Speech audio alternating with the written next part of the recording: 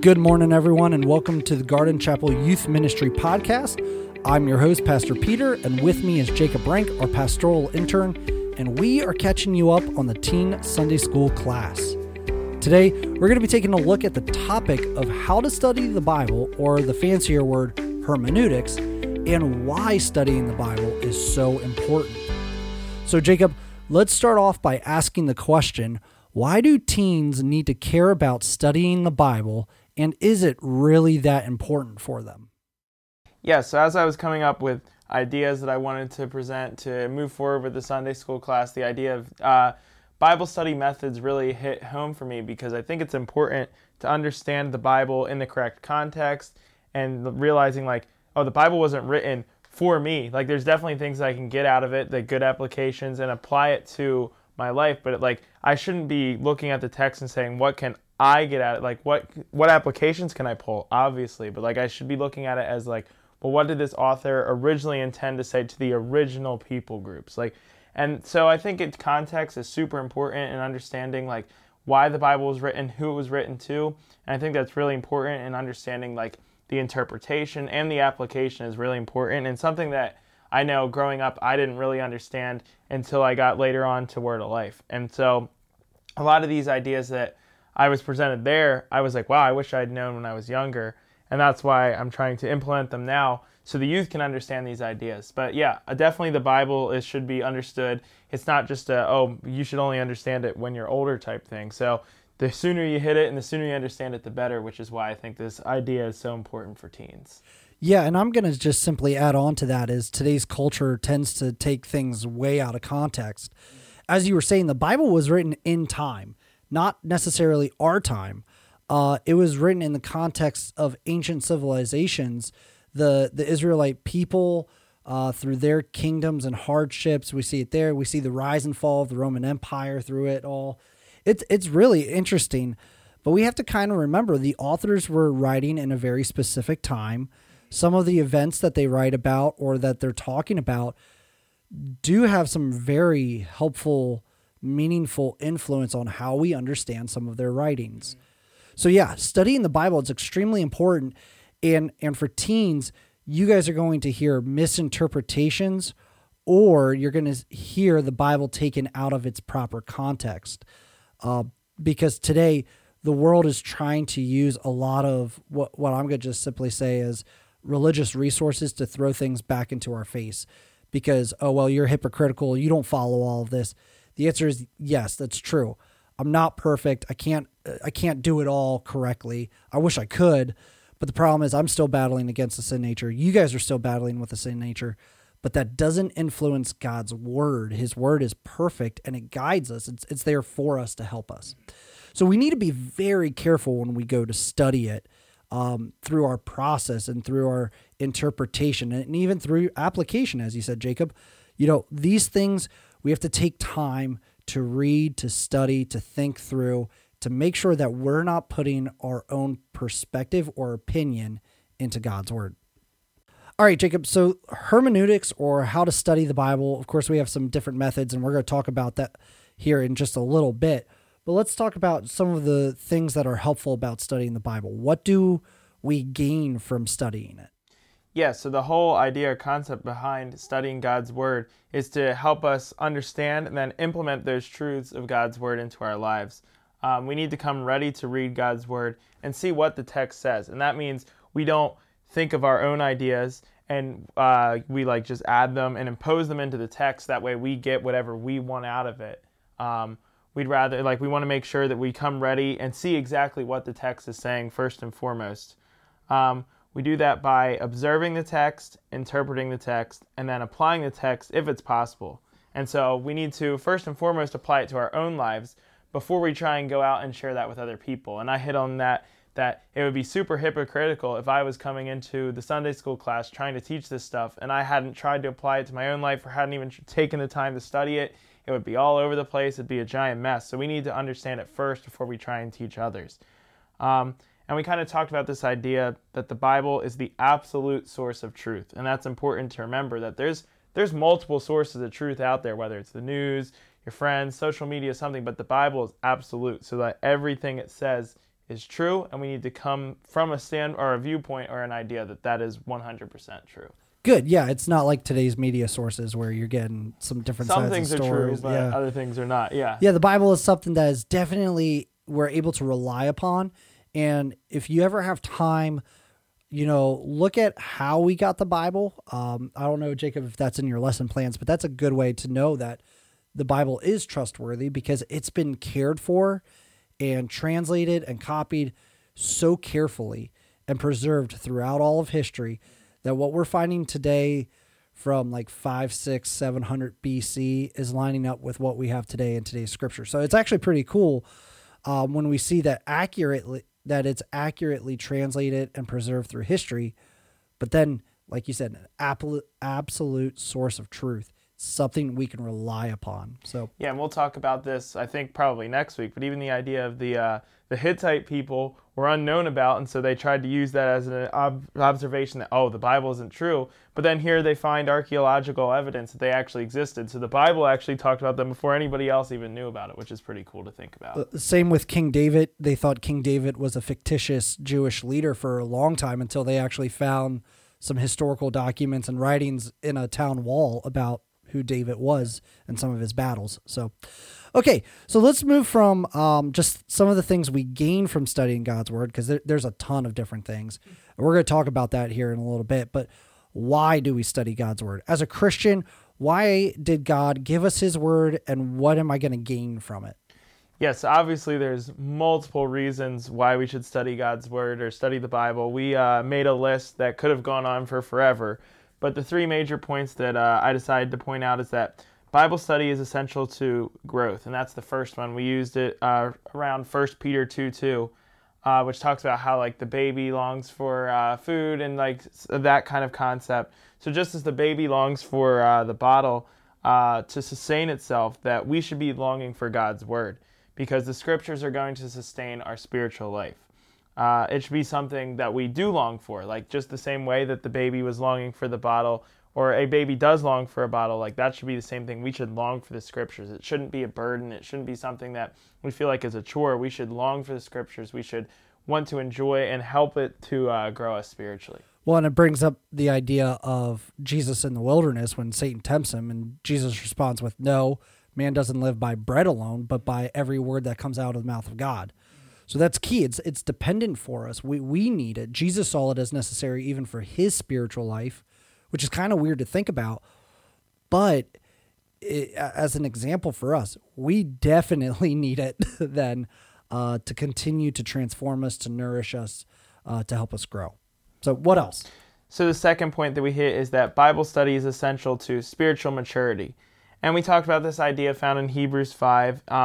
And kind of this idea that like spiritual maturity is based not on how much you understand, but how much you use. Because just because some of the teens or maybe even other people, like they might not all grow up to be pastors, missionaries, stuff like that. But just because they're not getting all this time to understand and study, it doesn't mean that that doesn't mean that they're mature. It's based on how much you will learn, read it, and then apply it and put it into everyday practice. Yeah, Hebrews 5:11 through 14, if you don't know that one, that's one of my favorite key verses. It's this idea that the mature Christian has practiced discernment by knowing what is good and evil. He's able to weigh objects and see, okay, is this actually going to be helpful or is this detrimental to me, good or bad? We actually see it earlier. If you go back to chapter 4, you're going to find out that the Word of God is living and active. It pierces us down to the very core of who we are, and it shows us where we need to change. And so, yeah, spiritual maturity, it's not just about knowing what's right and wrong. It's about applying it. For us, it's about turning away from evil and turning toward godliness. Okay? And then what else, Jacob? So this third and final point that I had come across or decided to implement is Bible study is essential to spiritual effectiveness, which we base that off of 2 Timothy 3:16 through 17, which talks about like all scripture is inspired by God, and it's used for different things, which I'll go over really quick. So, but this idea of all scripture, so it's not just the Gospels, it's not just the verses that we like or tend to pick out, it's everything. So even those challenging law verses in Leviticus or the history in 1 Chronicles, anything, all scripture is God-breathed, all scripture is inspired. And it's profitable for teaching, so it structures our thinking. It's good for rebuke. It tells both you and others where you're out of bounds. It's kind of like an umpire. We use that example. It's good for correction. It opens up doors in our life and provides like a purifying aspect to help us clean out sin and then learn how to know God's will. And then it's also good for training in righteous living. So God used it to show us how to live. It's almost like a set of guidelines. And so the purpose of this was to be equipped for every good work. So that Bible study is the primary means of becoming a good and effective servant of Jesus Christ. Yeah, it's not the only step, but it's the beginning step. One of the verses I like going to for when we talk about spiritual effectiveness, again, Colossians seems like a key book here in all of our conversations, sure. But there's so much good in it. Paul is writing, of course, to an early church, and he simply says, hey, I'm asking that you be filled with the knowledge of his will, of God's will, in all spiritual wisdom and understanding. So right there, the first part is that they need to learn more about who God is and understand his ways. Best way to do that is through God's word, but it doesn't stop there, so as to walk in a manner worthy, bearing fruit with every good work and increasing in the knowledge of God. So even when we do finally put the Bible into practice, we don't just stop and say, hey, I've completed it. There's actually a continuation of growing in knowledge. Deeper and deeper. So yeah, one of those great texts for spiritual effectiveness, 2 Timothy 3:16-17, memorize that. It's a great one. But yeah, the man of God may be thoroughly equipped or complete or whole is really actually the key there. That word complete just means wholesome, that we're ready to do every part of what God wants us to do. Okay. So let's talk about, when we get into Bible study, we're taking some thoughts and opinions in with us. These are called presuppositions. These are things that we believe before we go into Bible study. There are some key things that we need to understand, especially as Christians, and hold to as true as we start this process of Bible study. Jacob, what are some of those beliefs and understandings? Yeah, so on the idea of presuppositions, it's kind of this, like, as you said, it's like the beliefs or understandings. It's something that you believe to be true without first needing further proof. And I think that's important to remember, is like we don't have to go back and prove these every single time. Like if we're basing our life off of the Christian faith, like these are things that we should believe and understand and not have to, every single time go back and be like, well, why do I believe? So that, because then it's just going to take way longer than it needs to. And we kind of use the idea of the Pythagorean theorem, which we found out not everybody knows about, but most of the teens did. But a squared plus b squared equals c squared. It's something that is a fact. We don't have to go back and prove it every single time. Like, yeah, we have to solve it, and that's kind of the idea with the Bible as we interpret and apply it. We need to understand it, but we don't have to go and try and solve or prove that Pythagorean theorem every single time. So these ideas that we, presuppositions that we thought of, the first one is like the idea of that God exists. And this seems super obvious, but if you think about it, there's a lot of people that are out there trying to study or even disprove the Bible that don't believe that. And if they don't believe that idea, then they're looking at God's word completely wrong. This idea that God exists is a major pinpoint for understanding God's word. Yeah, and going off of that, if God doesn't exist, then this Bible is simply another history book. It's another book just to look at. If God does exist, then what's in this book is a little bit different because it's claiming to be from God, and that means it actually has some divine characteristics or qualities to it that might make this thing stand out from some different books that we see throughout history. All right, what else?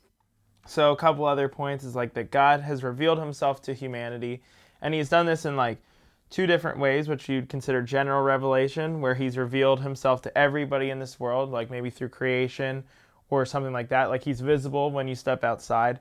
Or this idea of special revelation, which I asked the teens to kind of list off what they think is special revelation and stuff like that. I even spelled the word prophets wrong. But just this idea of like he was revealed specifically, so maybe through the prophets, maybe through like the Shekinah glory, like the Ark of the Covenant, like certain ideas like that, like Christ coming down, like that's a big one right there. But like he's revealed himself, but even his word, like his word is a form of special revelation that has been given to us that now we can try and learn and understand. Yeah, the way I simply put it is that general revelation is God expressing who he is and his characteristics through creation. So you look around, you see creation has some order, it has control, it's not chaotic, it's not just blowing up on itself, it's fine-tuned. So we know that God is orderly.